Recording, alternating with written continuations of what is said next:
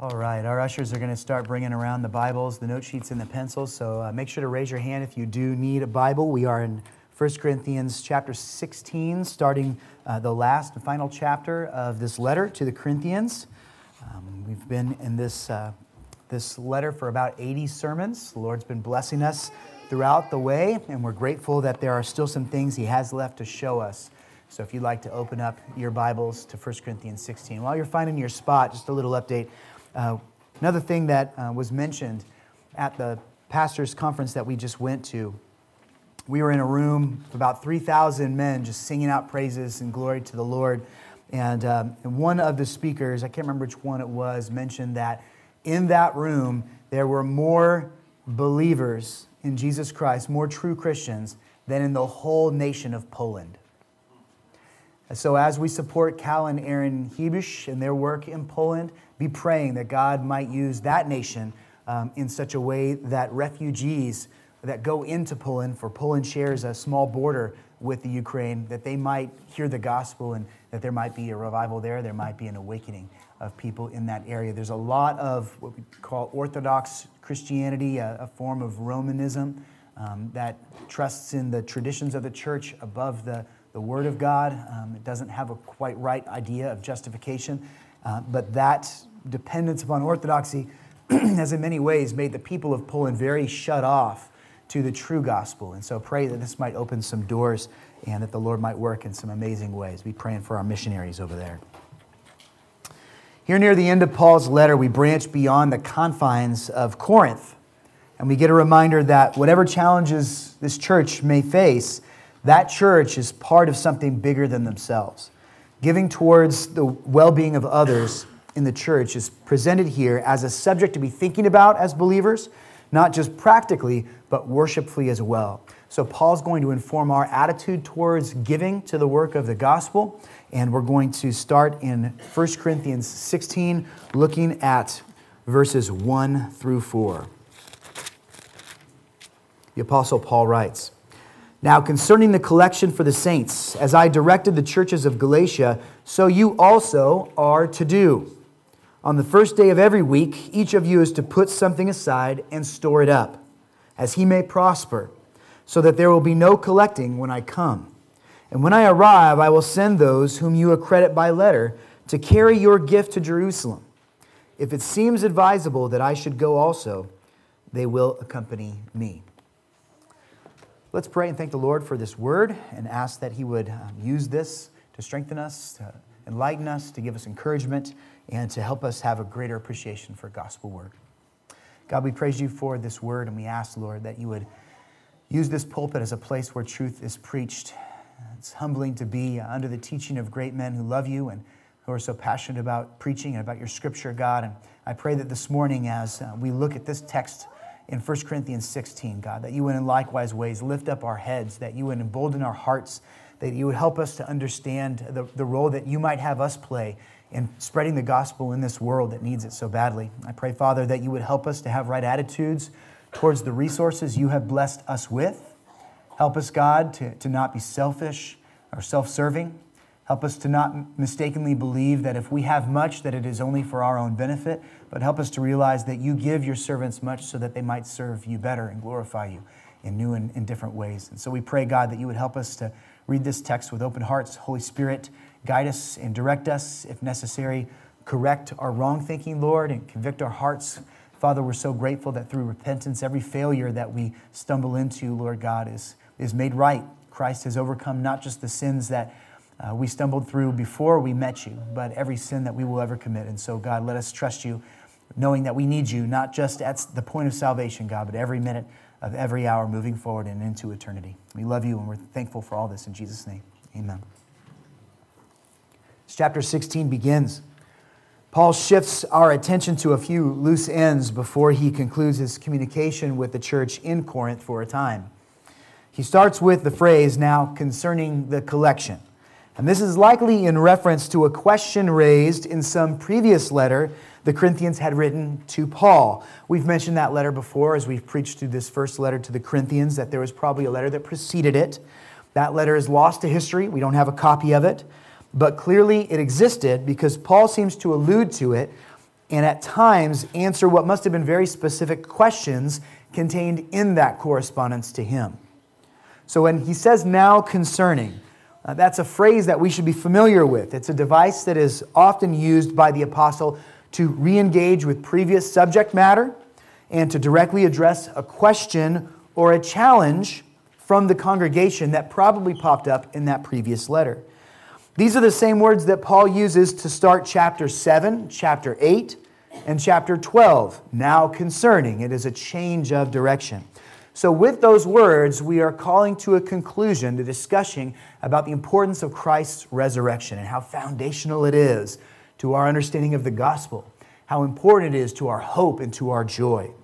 We keep that in heart and mind, but he is addressing now a different topic. The phrase marks a shift, and it displays Paul's patience and intention to acknowledge and minister to his congregation's needs as he addresses this question that they had. The thing that he is presently concerned about here in the last chapter of the letter is a specific kind of collection, one that they had obviously spoken about before but needed some further instruction about. Now, the term translated here as collection is an interesting choice of words for Paul because it is a rare word in the Greek language, one that appears only a handful of times, not only in the scriptures, but also in the larger body of ancient Greek literature that we still have. It is the term logios. It means to gather together, usually in specific reference to resources that would be used for a religious purpose. There were other more common terms that were used generically in the Greek language to describe a financial kind of offering, but each of those terms carries a connection to the kinds of collections that the original Roman recipients of this letter would no doubt associate with taxation and with civil obligations.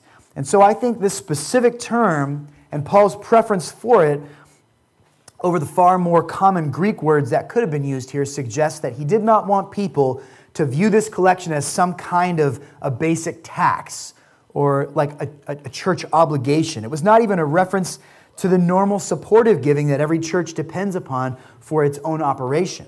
It was a special offering to be given voluntarily and to be given in love.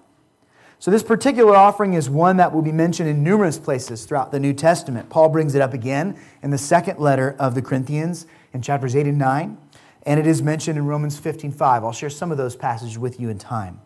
It is a special offering, and it is an offering with a very specific aim. Verse 1 tells us that it is for the saints. Now, Paul does not mean here the spiritual all-stars of Jerusalem. We've spoken a little bit about how this term saints is used fairly early in the history of the church to describe not a particularly spiritual or law-abiding segment of the church, not the all-stars of Christianity, but rather as a simple reference to all and any Christians. Anyone who calls upon the name of the Lord is considered a saint in the language of the New Testament. So this is not a gift to reward those who excelled in holiness. It was a gift of love to offer relief to ordinary Christians who had been made holy by the grace of Jesus Christ. This collection is described here as being explicitly for the region of Jerusalem, but it is not explicitly said to be for the poor. To understand that as the aim of this offering, we have to look at other scriptures for clues. And so 2 Corinthians 8, verses 13 through 14 says, "For I do not mean that others should be eased and you burdened, but that as a matter of fairness, your abundance at the present time should supply their need." This is a second reference to the very same offering Paul's speaking about here in the 1 Corinthian letters. There's not a visit by Paul in between the 1st and the 2nd Corinthian letter, so the funds were being accumulated and remained undelivered to Jerusalem by the time he writes the second letter. So there in chapter 8, he's referring to it again, and we see that it's an opportunity for these Corinthians, who in many ways were blessed abundantly, to share some of that to supply the needs of those in Jerusalem. Chapter 9, again, verse 9, "As it is written, he has distributed freely, he has given to the poor, his righteousness endures forever." Verse 12, "For the ministry of this service is not only supplying the needs of the saints, but is also overflowing in many thanksgivings to God." So as with every properly motivated gift that a Christian gives to another or to somebody who is not in the house of the Lord yet, there's a dual purpose here. Not only is the need of the individual met and a horizontal love is expressed, but as we see the needs of others and put them above our own needs, we in a sense reflect the kind of attitude and heart that Christ had in taking on flesh and coming to die in our place. His generosity towards us is reflected in our generosity to one another when we see a need in someone else and we meet that need. Romans 15:26, this same offering is mentioned again.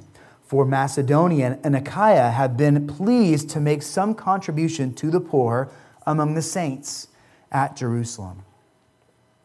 So the cause for this financial need was likely twofold. First of all, as the gospel went out beyond Jerusalem and into Gentile lands, the apostles were united in their commitment to teaching a kind of love and care for one another that was very likely foreign to many of the non-Jewish people who would be reached and converted to Christ. In Galatians 2, verses 9 and 10, it says, "And when James and Cephas and John, who seemed to be pillars, perceived the grace that was given to me, they gave the right hand of fellowship to Barnabas and me." This is recounting historically the moment when Paul came and received the blessing of other strong apostles in the church to go out and preach the gospel to the Gentile nations. It says that we should go to the Gentiles and they to the circumcised. Only they asked us to remember the poor, the very thing that I was eager to do. So these apostles recognized that a mission that was going to go out into the Gentile lands, that one thing that really needed to be held on to was this ethic, this idea that we care for the needs of those who have very, very little. Secondly, Acts 11:27 through 30, we read of a prophet named Agabus. Agabus made it known to the congregation in Jerusalem that a famine was coming upon the land in Judea, to the degree that the church in Jerusalem would be heavily impacted by it. So God, in His mercy to the saints, sent a prophecy through Agabus so that they might start to prepare themselves for this great hardship that was going to come. So at that point, the disciples acted proactively, and they began to gather and send relief in support of the Christians there in Jerusalem who knew that they would soon be short on food. But there is a third reason, actually, that this offering became such an important element of Paul's missions efforts. In Acts chapter 15, we read of an important council that occurred in Jerusalem. And if you're familiar with the book of Galatians, you would know that the church in Galatia endured a very difficult conflict in which some false teachers infiltrated the leadership of the church and insisted that the gospel as it had been preached by Paul and Barnabas and Apollos was not enough to save. There was this counter movement within Christianity, often referred to as the Judaizers, who said that in addition to Jesus and the grace that He afforded to us on the cross, any individual who wanted to truly be saved needed to trust in Christ, and then they needed to convert to Judaism. They needed to namely be circumcised. They needed to start to take the dietary restrictions of Judaism upon themselves in order to truly display their trust in Jesus and to be integrated into the church of God. It was an insistence on keeping particular elements of the Old Testament alive, elements that are not necessary for salvation. So this conflict would prove so critical, it began to divide the church in Galatia. And not only there, but other areas started to be impacted by that false teaching as well. It had such an impact that eventually Paul and other missionaries traveled to Jerusalem to address the matter with the other apostles. After much discussion and debate, many testimonies of the work of light that was showing itself to be true and legitimate in the hearts of converted Gentiles, after much prayer and deliberation, two important verdicts were rendered. It was determined that the Gentiles who were converted to Christ did not, in fact, have to come under the Old Covenant law. Circumcision was not necessary for conversion. The dietary laws were not necessary for salvation. Salvation was through the name of Jesus Christ and that name alone. In addition to that, a pair of provisions were given to clarify the conduct of Gentile saints. While they were not required to come under the Old Testament law, there were some instructions of wisdom given to help to order the way that those Gentile believers interacted with their fellow believers who came from a Jewish background. Acts 15, Verses 19 through 20 says, "Therefore, my judgment is that we should not trouble those of the Gentiles who turn to God, but should write to them to abstain from things polluted by idols, and from sexual immorality, and from what has been strangled, and from blood." Now, this seems kind of like a strange, truncated list of instructions to give to these Gentile converts. But they were given specifically by that council in Jerusalem because there was great care being taken that two churches did not form out of this amazing gospel truth that Christ had brought to the world. There was no intention for a Hebrew church to run parallel to a Gentile church. There needed to be unity between these brothers. And those Jewish converts to Christianity, those Jews who believed that Jesus was indeed the promised Messiah, they needed to be able to have close fellowship with these new Gentile brothers. And some of the laws that those Jewish Christians would strive to keep would be very difficult for them to keep if they were sharing a table with someone, for instance, who was eating food that had blood in it. It would be difficult for them to have dinners together or to have fellowship at the table if a Jewish Christian was disgusted by something that he had seen his whole life as against the laws of God, and yet here his Gentile Christian brother or sister now was partaking of that thing. So these are rules meant to guard the fellowship of the saints, Jew and Gentile, both believing in Jesus. For the sake of unity and consideration, they were to take sexual immorality seriously. They were not to eat meat with blood in it, nor meat sacrificed to idols. For the same reason that Paul had instructed the Corinthians earlier in this very letter to be cautious in matters of dietary freedom. Do you remember what Paul said about meat sacrificed in the marketplace to idols? He said, "Now there are no such things as false gods. There is no real spirit that's going to pollute those meats. But if it makes your brother stumble, then give up the freedom to eat whatever you want to eat." So this is consistent with Paul's teaching here in 1 Corinthians. Table fellowship is important to maintaining those strong bonds of love and connection, and the council wanted to remove a potential roadblock to that camaraderie. Peter had even momentarily ceased eating with Gentile believers in the church in Galatia before being rebuked by Paul for it. So this was a very serious issue. Now, how did the church in Galatia respond to this verdict that was rendered in Jerusalem? After having suffered a rift of almost catastrophic consequences, the church in Galatia almost split over this. It is noteworthy now that the Galatian church has progressed past it. Not only have they received this proper rebuke and correction, not only did they push out those false teachers, those Judaizers who wanted to integrate and synchronize works and faith, but now they were leading the charge to raise money for the more predominantly Jewish church in Jerusalem in a gesture of solidarity and support. So you can begin to see how this particular special offering becomes very symbolic in the unifying power that it had to show those Jewish brothers and sisters that the Gentile brothers and sisters loved them. Though they were not taking upon circumcision, though they were not following the dietary laws to a T, and they were not taking upon the civil laws of the Old Testament, they still loved their brothers and sisters and wanted to support them. The Galatians have heard of the financial struggles of the saints in Jerusalem, and having shared in the spiritual blessings of the Jewish heritage and history, they are more than happy now to invite their Jewish brothers to share in the material blessings that God has rendered unto them in Galatia. Paul is giving the Corinthian church the same opportunity. He's helping them to have a vehicle by which they might show support to Jewish brothers in Jerusalem who are struggling through this famine, who are in dire need of financial help. Now, the apostles wanted to make every effort to remedy that cultural rift that existed between the Jews and the Gentiles. And so this offering, while no doubt meeting the very practical needs of the saints in Jerusalem, was also used by Paul as a means by which the love of the Gentile Christians might be expressed to their Jewish brothers and sisters. The work of supporting God's people is a very worthy work. And if our hearts are fully committed to our Savior, then we have every reason to love what He loves.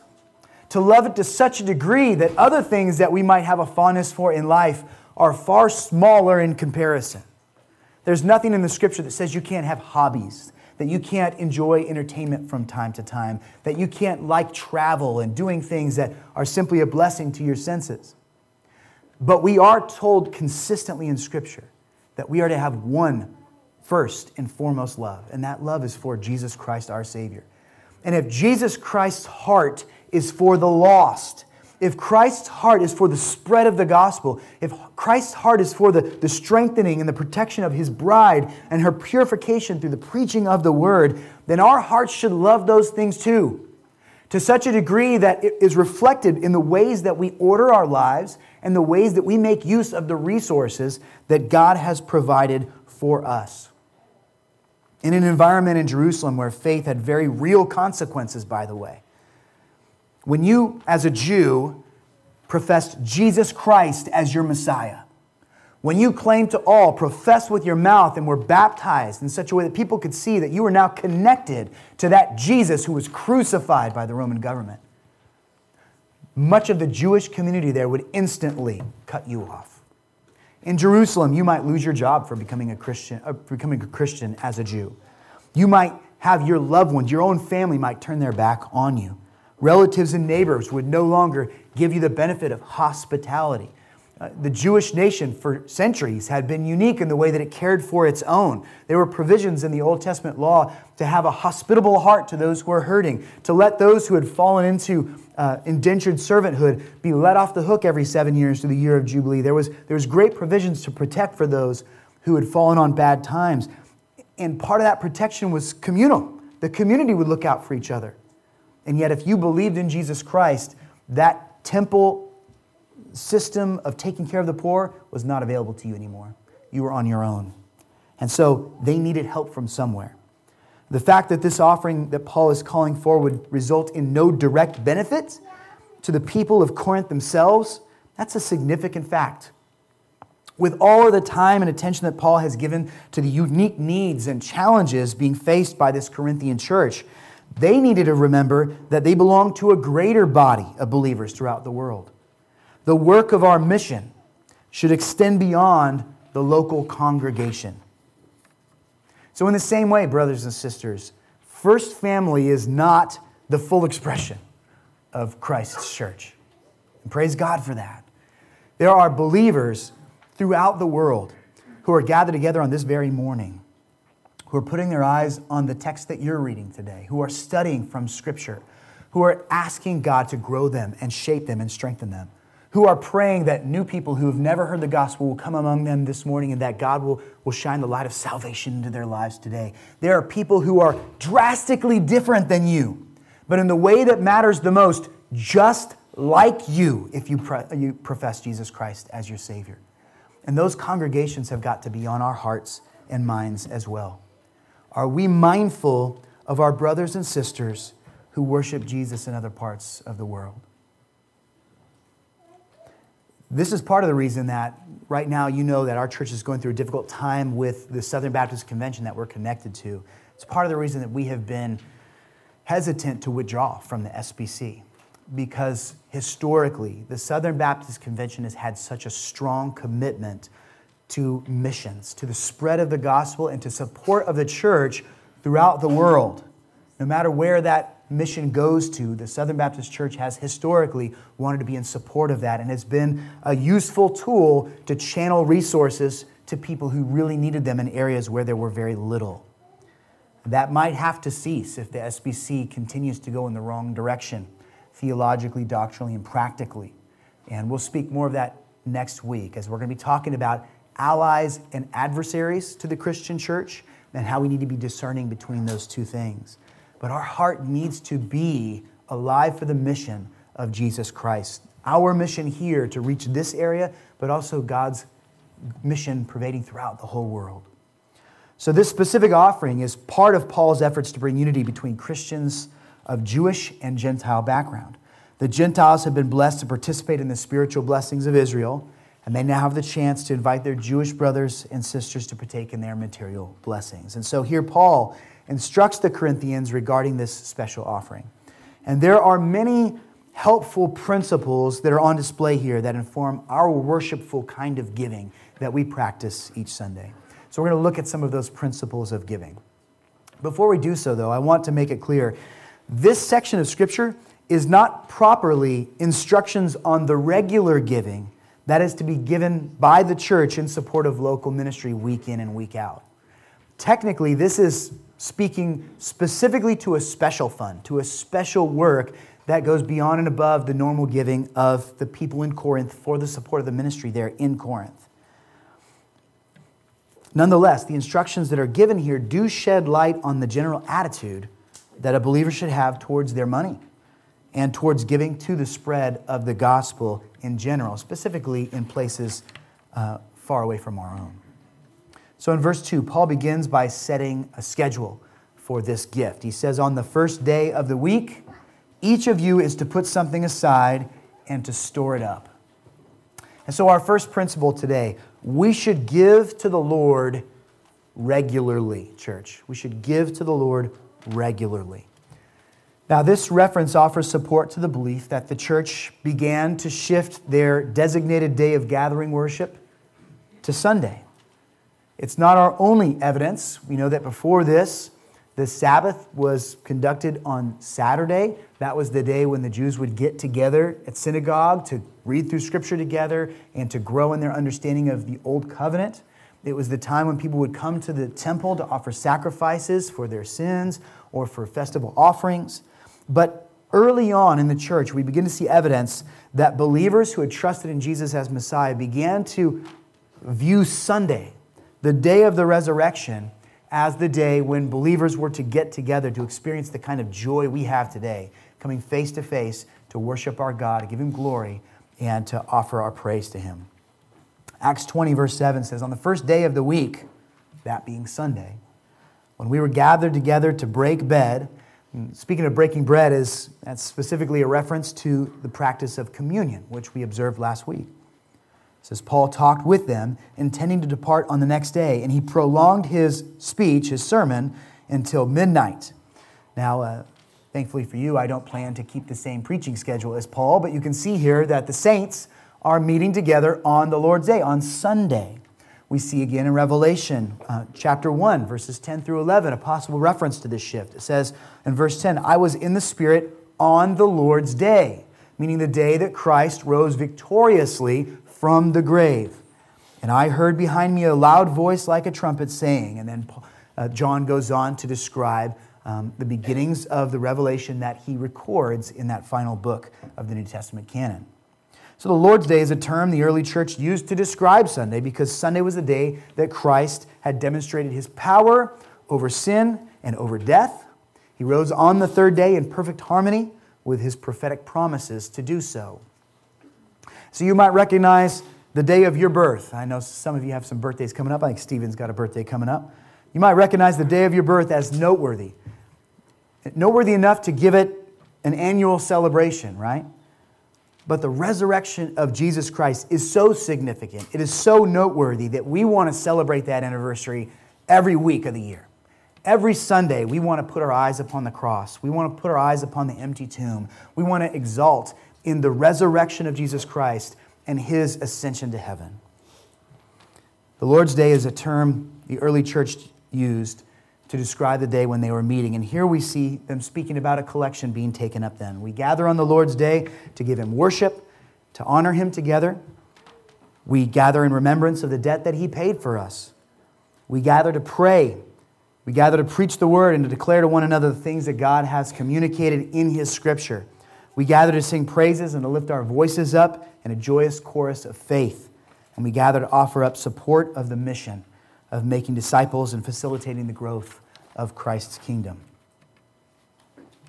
So these Corinthians, when they gathered together to do what they would do every Sunday, to worship the Lord, they were to, as part of that, set aside a portion of what they had been blessed with that week in support of this special mission offering. They were not just to take up a random love offering. That's been a Baptist thing for a long time. Somebody comes to your church and a special speaker, or somebody comes to give us special music, and we're going to take up a love offering today, just a one-time thing to help them on their way and to thank them for coming. This was more than that. This was a very intentional, long-term reserve being built for a church that was going to go through a difficult period of time for quite a season. Paul was not sure when he was going to be able to come and direct the delivery of this gift. His schedule was very difficult as an apostle, so many times we see him making plans and having to change those plans as the Holy Spirit reveals new challenges. If he was going to come into Corinth, and if his time was very short, he didn't want to have to leave Corinth before the people of that city were able to gather their gift together. So he said, don't wait. Do it now. Week by week, as the Lord blesses you, give a portion of that to this special offering. So should we look at this as an instruction that our worshipful giving must be done weekly? Is this a command to be followed in Scripture? We should always be looking for that. We should be looking for instructions that God gives when He is in imperative mode. We should ask ourselves, am I doing the thing that the Scripture is telling me to do? Is my faith in Christ leading to an obedience to Him? Is that a fruit that's being born there? Some give weekly, right? When we come to church. Some give once per paycheck. Maybe you're paid twice a month, and so you're in the habit of just writing a check every time you get paid. Others will give to the work of the Lord monthly. With the blessing of modern technology, some have set up an automatic withdrawal option. We can do that through our website so that they give very consistently. There's an automatic withdrawal that goes to the church for the support of this mission and the missions that we endorse. That way you can avoid forgetting the checkbook. Some of you still have those things, right? I think the only thing we spend checks on is church giving. That's the one reason we still have that thing. But remember, this passage that we're studying this morning is not explicitly about the regular support that we offer our church. It is in reference to a special need that was met in a specific way. So I think we would be in error if we dogmatically thought to ourselves, I will be sinning against my God if not every week I'm giving what I can to the Lord's work. This is not speaking about the regular weekly offering of worship. It's speaking about the special one. However, there are very practical benefits of being scheduled in our giving to God. Being intentional guards against giving with a disengaged heart and mind. Sometimes if the offering comes by and you haven't thought about it at all, you haven't looked at what the Lord has blessed you with, you haven't taken the time to reflect and thank the Lord for the blessing of your income. You haven't taken the time to thank the Lord that He has met all of your needs and that you have an abundance, you have extra that you can give to important work like church work. You haven't taken the time to think, wow, how can I sacrificially give to the Lord? Is this an offering that is just such a small thing that I won't even notice that it's gone? Or am I truly giving to the Lord's work in such a way that this reflects the seriousness of my heart towards the gospel? If we budget and we plan how much we're giving to the Lord, it means that we have meditated upon our finances to some degree. We have to reflect on what God has blessed us with. And we have to do more than remember at the last minute to just throw in whatever loose bills might be floating around in our wallet or our purse. So that's one of the benefits of giving weekly is the intentionality of it. While a Christian is redeemed by the Lord, that does not mean that the tendency towards sin is necessarily removed from them, does it, church? I mean, we still struggle with selfishness. We still struggle with greed from time to time, even as Christians, believe it or not, right? So if you are intentional about the way that you give, if you are scheduled about it, then you're less likely to find yourself in a moment of selfishness just passing that thing by and not giving anything to the Lord's good work. Our default is often sin unless we are pursuing the Lord. And so it is good for us to be intentional about what we do in honor of God's work. It also, when we think about things in a designated way, in a regular and consistent way, it makes us think about how grateful we should be that God supplies our own needs. And that beyond that, we have the resources to be generous to one another. So I especially mention this, if you give to the church through the electronic option that we have online, I would encourage you to still be thinking about that gift, even though you're not actually taking anything out of your wallet and putting it in the offering when it comes by. Consider that transaction. Think about the fact that God has blessed you so that you can bless the brothers and sisters that you call your church family. God has blessed you so that you can, in some small way, contribute to what is going on throughout the world in very difficult areas. In areas where it is illegal to share a Bible with somebody else. You're giving to that kind of mission work. You're giving to mission work where, though we might not see explicit persecution, we're supporting missions that do see explicit persecution at times. So if you are electronically giving to the Lord, don't just check out during that portion of our worship service, but be worshipful about it. Be thankful for the mission efforts that are going on throughout the world, and ask the Spirit to make you think about those things and to meditate upon them. It's a blessing to give, church. Do you believe that? Do you believe that it is a gift of God that he allows us to partake in what he is doing? Acts 20 verses 35 says, "In all things I have shown you that by working hard in this way, we must help the weak and remember the words of the Lord Jesus, how he himself said it is more blessed to give than to receive." So we ought not turn giving to the church into something that we do for ourselves. Think about this for a minute. Giving to God's work should not be something that we do to make ourselves feel better, to make ourselves feel validated, or like we don't have to worry about our status with God now because we gave to the Lord. That's actually a misunderstanding of the very reason we're saved in the first place. We're saved by the grace of God and not by any act of what we do, not by any abstention from sin. But if our heart loves our neighbor, then giving relief to our neighbor, giving financially to efforts to minister to and evangelize our neighbor, these should be things that eventually we do with a happy heart, not out of a begrudging obligation, but because this is the greatest investment in eternity that we can make while we're here on earth. One more reason to consider being regular and consistent in your giving. If your giving is worshipful, then shouldn't we pray about how much the Lord would have us contribute? Shouldn't that just be something a decision we make on the cuff? It's hard to do that if we don't think about it until the offering is coming around and it's right upon us, right? Maybe that's why so many people sit in the back, because they want that time to pray about their offering before it gets to them. I don't know, but we should be prayerful about these things. The best budget advice I can give to you is pray about these things and let the Word of God contribute to your wisdom when it comes to ordering your finances and being responsible with them. So Paul tells these Corinthians, put something aside and store it up. And then Paul says specifically, each of you are to do this. So principle number 2, giving to the Lord's work is a command to every believer. Every believer. This instruction is directed to the whole. It's not only instructed to those who are willing. It's not only instructed to those who are blessed with the spiritual gift of generosity or administration. Each believer, no matter how God has crafted you, should be careful to give in a worshipful way to what the Lord is doing in his church.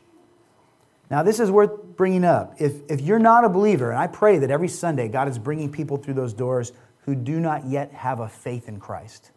I pray that, but I pray that they don't stay that way, right? Our church is hoping that as the gospel is preached consistently in this pulpit, that people who come in perhaps thinking that they have a relationship with God, but not really knowing the Lord as their Lord and Savior, not really having given their life to Christ yet, those individuals might hear the Scripture, they might be convicted by the Holy Spirit, and that a transformation might occur even in our service on a Sunday morning. So we pray that there will be non-believers here. We encourage you to invite your non-believing friends into this space on Sunday mornings so that they can come and watch the people of God be the people of God, and that they might see the contrast between those who have been radically changed by the Holy Spirit and those who have not. But if you're here on a Sunday morning and you're not a believer, the offering is really an act of worship for Christians. Don't feel obligated at all to give to the work of this church, because this is what we give because of what Christ has done for us. We wouldn't give to the work of the Lord if it wasn't for the transformation he has brought about in us. We would just be selfish. We would use our money for what we wanted to use it for. We might give to nice causes, to animal relief, or to the homeless sometimes, but it would be because we want to feel good about ourselves. It wouldn't be for the right reasons. It's when the Lord God reveals our own sin to us and helps us to be convicted to the heart and helps us to see that no efforts of our own will save us, that only the work of Jesus Christ can make us new and wash us clean. It is only then that we begin to give with the right motives and because we love our God and want to see him glorified. So each of you, meaning believers, is to take the offering that we give in worshipful ways to God seriously each Sunday. Giving any gift of money is not an act that brings merits to the believer. God can still use an offering given with the wrong intentions to help others, but will be of no spiritual benefit to the person who gives simply to try to get something back from God, hoping that God will somehow ignore that person's sins because of the bills that they put into the offering plate. Not on a basis of the way that they were washed by Christ, but on the basis of their own righteousness. That's the exact wrong way to approach the throne of heaven. We approach the throne of heaven absolutely destitute, with nothing to offer but our sin. And then God, in his grace, receives us to himself, not because we're better than our neighbor, but because Christ is better than us. Principle number 3. Each of us is to give, and we're each to give to the Lord in proportion to how he has blessed us. Scripture says, put something aside and store it up as he may prosper. Now, what this means is that our giving should be in accordance with, in proportion to some degree, the way that God has blessed us and has used the resources that are his to provide for our needs. This week, Bodhi Baucham spoke at the Shepherd's Conference a couple of times, and it was great to be able to hear him preach. In fact, his sermon, if you're going to listen to one sermon from the Shepherd's Conference, I would really encourage you to go and listen to his sermon on Romans chapter 1, verses 16 and 17, about being unashamed of the gospel, for it is the power of salvation. Incredibly, incredibly powerful message. But one of his sessions that he shared with us was in regards to the critical race theory problem that's happening throughout our nation, in particular in the Western world, and how it is poisoning the way that people think and is causing greater rifts of division between people of different ethnic backgrounds. And one of the components of critical theory is the idea that what matters more than equality is equity. It's the idea that if we're going to really have equality, then everybody needs to have the same amount of stuff. That whatever you have needs to be equivalent to what I have, and that if there's any imbalance, and if you can measure that imbalance as being different between one ethnicity or another, or one gender or another, then that needs to be solved. And Vodhi spoke about that, and I love the way he addressed it. He addressed it in part through the parable of the talents. And he made us think about this passage of Scripture that Jesus shares with us, where he speaks about this rich, wealthy landowner who has servants. And 3 of his servants he calls to himself. He's about to go on a journey. He's about to leave his possessions behind and leave it in their care. And so to each of these 3 servants, he gives a portion of his wealth. He gives them a part of what is his. He doesn't give it to them to keep. He gives it to them to steward. And this is where Vodhi says the critical race theory crew would try to correct Christ. Because how does Christ give those talents to his servants? The first one, he says, I'm going to give you 5 talents. Take this talents, put it to good use, invest it well. When I return, we'll see what you have done with the amount that I have given to you. To the second servant, he gives only 2 talents. Doesn't give him the same 5 that he gave to the first, he gives him only 2. And to the third servant, he gives just 1 talent. And if you're familiar with that parable, when the landowner returns, this wealthy master returns, he brings a reckoning. He asks which each of these servants has done with what he has given to them. He doesn't go and say to the first one, after the first one says, well, look, I took your 5 talents and I turned it into 10. Okay? The second servant, I took your 2 talents and I turned it into 4. And the last servant, I only had 1 talent and I was afraid, so I buried it in the ground because I knew that you're a shrewd man and I didn't want to disappoint you. He doesn't go to the first guy and say, oh, good job, you've got 10 talents now. Let's take those 10 talents and let's redistribute it amongst the other guys because they only got a few talents. No, what that parable teaches us is that God doesn't give each of us exactly the same things, but he gives us the same charge, doesn't he? That is, be faithful with what the Lord has given to you. Be faithful to whatever God has put in your hands. The man who received little wasn't admonished because he only had little. He was admonished because he wasn't faithful to his master. And so no matter what you have, whether you have a very lot or whether you have a very little, there should be a desire in you to use what God has given to you wisely so that some of that might go to the work of the Lord. This is part and parcel of our understanding of stewardship. The things that we own, we don't actually own. Everything in heaven and on earth belongs to who? It belongs to the Lord God. So if you've got a great, wonderful house, you're blessed. It's not actually your house. That's the Lord's house because you've been purchased by the blood of Jesus Christ if you're a believer. That house has been given to you as a stewardship. And God is going to let you use it for a time. Are you going to use that house for the glory of the Lord? If you have been given a job where you have a constant inflow of money, more than you actually need to survive, do you think God gave that to you because you're his favorite? Or do you think God gave that to you because he is giving you a resource and he's counting on you to go out and to do something well with that resource, to be good stewards of what he has blessed you with through the help and the power and the leading of the Holy Spirit? This is the idea of stewardship that really should change the way that we think about our wealth. It's not this reservoir that we have been given. It is not a favor that we have earned from God. Everything that is ours is actually his. And so it should not be in our hands in a tight, tight fist.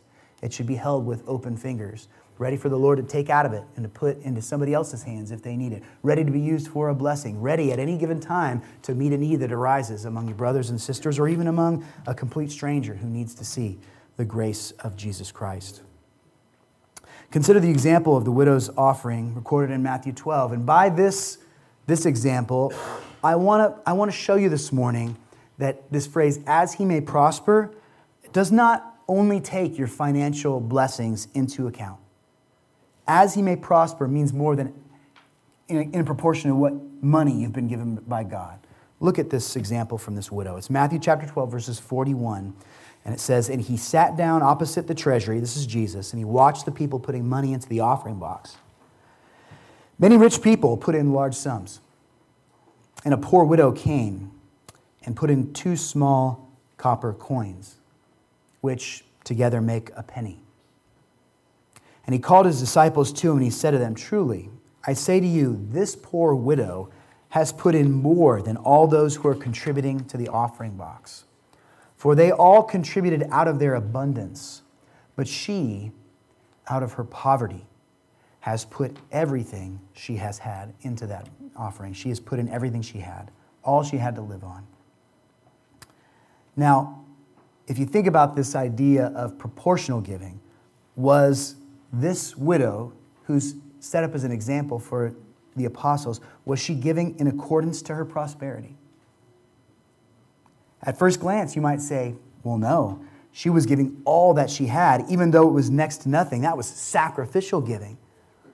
But the heart of the woman's gift illustrates to us that her gift was indeed proportional to her giving because she considered herself an extremely blessed woman to know the Lord, to have his love, to be able to love him back. God had granted her a repentant heart, a faith in Yahweh, and a peace and a confidence that's worth more than rubies and fine gold. She was rich with the blessings of God's grace, and indeed, she was no less rich after she put all her earthly possessions into that offering because she had far more than what she needed. God was her supply. And so when we think about proportional giving, we're not just thinking about money here. We're thinking about the way that God has made you his and has provided for your every need. The Macedonians that I mentioned just briefly earlier as are an example of sacrificial giving to us. In 2 Corinthians 8, that next letter to the Corinthians that is recorded in the New Testament, the Apostle Paul wrote to these same Corinthians. He said, we want you to know, brothers, about the grace of God that has been given among the churches of Macedonia. For in a severe test of affliction, their abundance of joy and their extreme poverty have overflowed in a wealth of generosity on their part.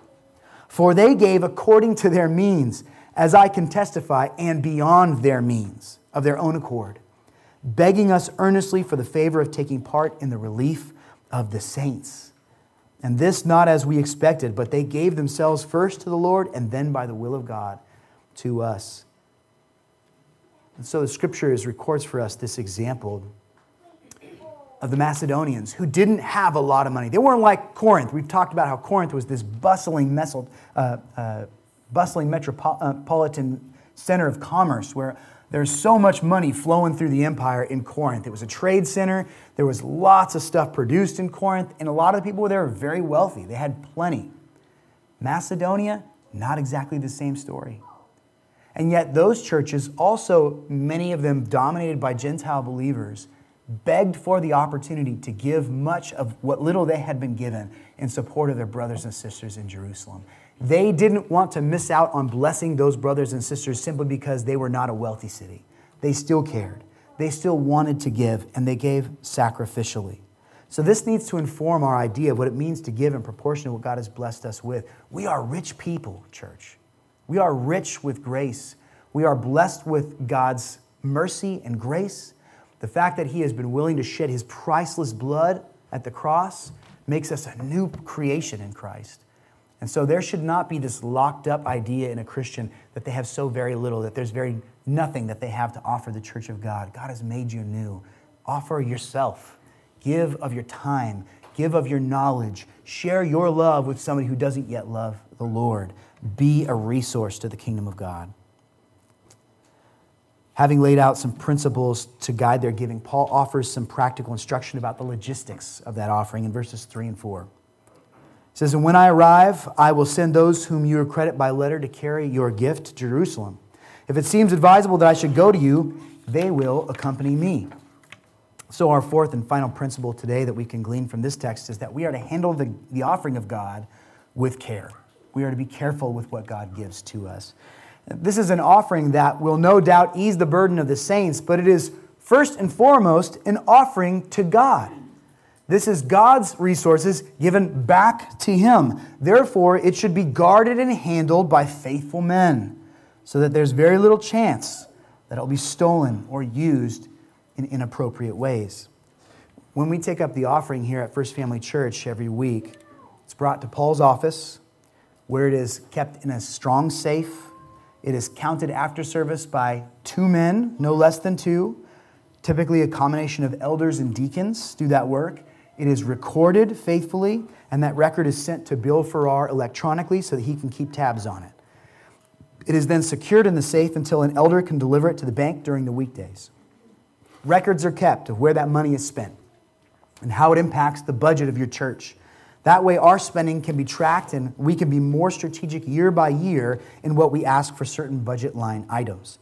We want to also be faithful in the way that we care for God's resources at our church, just as they made provisions for faithful men to deliver this offering to Jerusalem when the time came. Now, if they are affirming their own messengers by letter, why does Paul even need to be involved? There's multiple reasons. One is that many messengers supplies an accountability to the process. It's not just a small group, it is many people being involved. And since there is a spiritual motivation to the gift, remember this is hopefully going to bolster and strengthen not only the needs of the saints in Jerusalem, but also their unity with the Gentile believers. It might be very beneficial to have an apostle to the Gentiles, Paul, to be there with the giving of that gift to communicate the heart of the believers who gave to that mission. If it seems advisable that I would go, are the words of Paul. So Paul is leaving the door open for his further involvement in the endeavor. Now, local ministry is foundational. It can't be relegated to the back burner. But broader scale mission work must be important to us as well. Part of what it has historically meant to be Baptist as a church is a healthy respect for the autonomy and the independence of the local congregation. Because we are Baptists, we believe that God raises up faithful elders to be shepherds of His flock, sub-shepherds under the good shepherd, Jesus Christ. And so we give respect to those who run their congregations, and we expect those men to have accountability over what they do.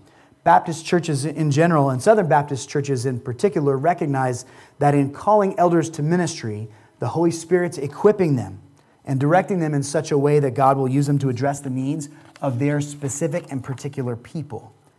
And so there's no top-heavy organization that is above us as a church. We don't have some panel of bishops somewhere who don't know you but are making great decisions about what this church does or how you use your budget. We are autonomous and locally led.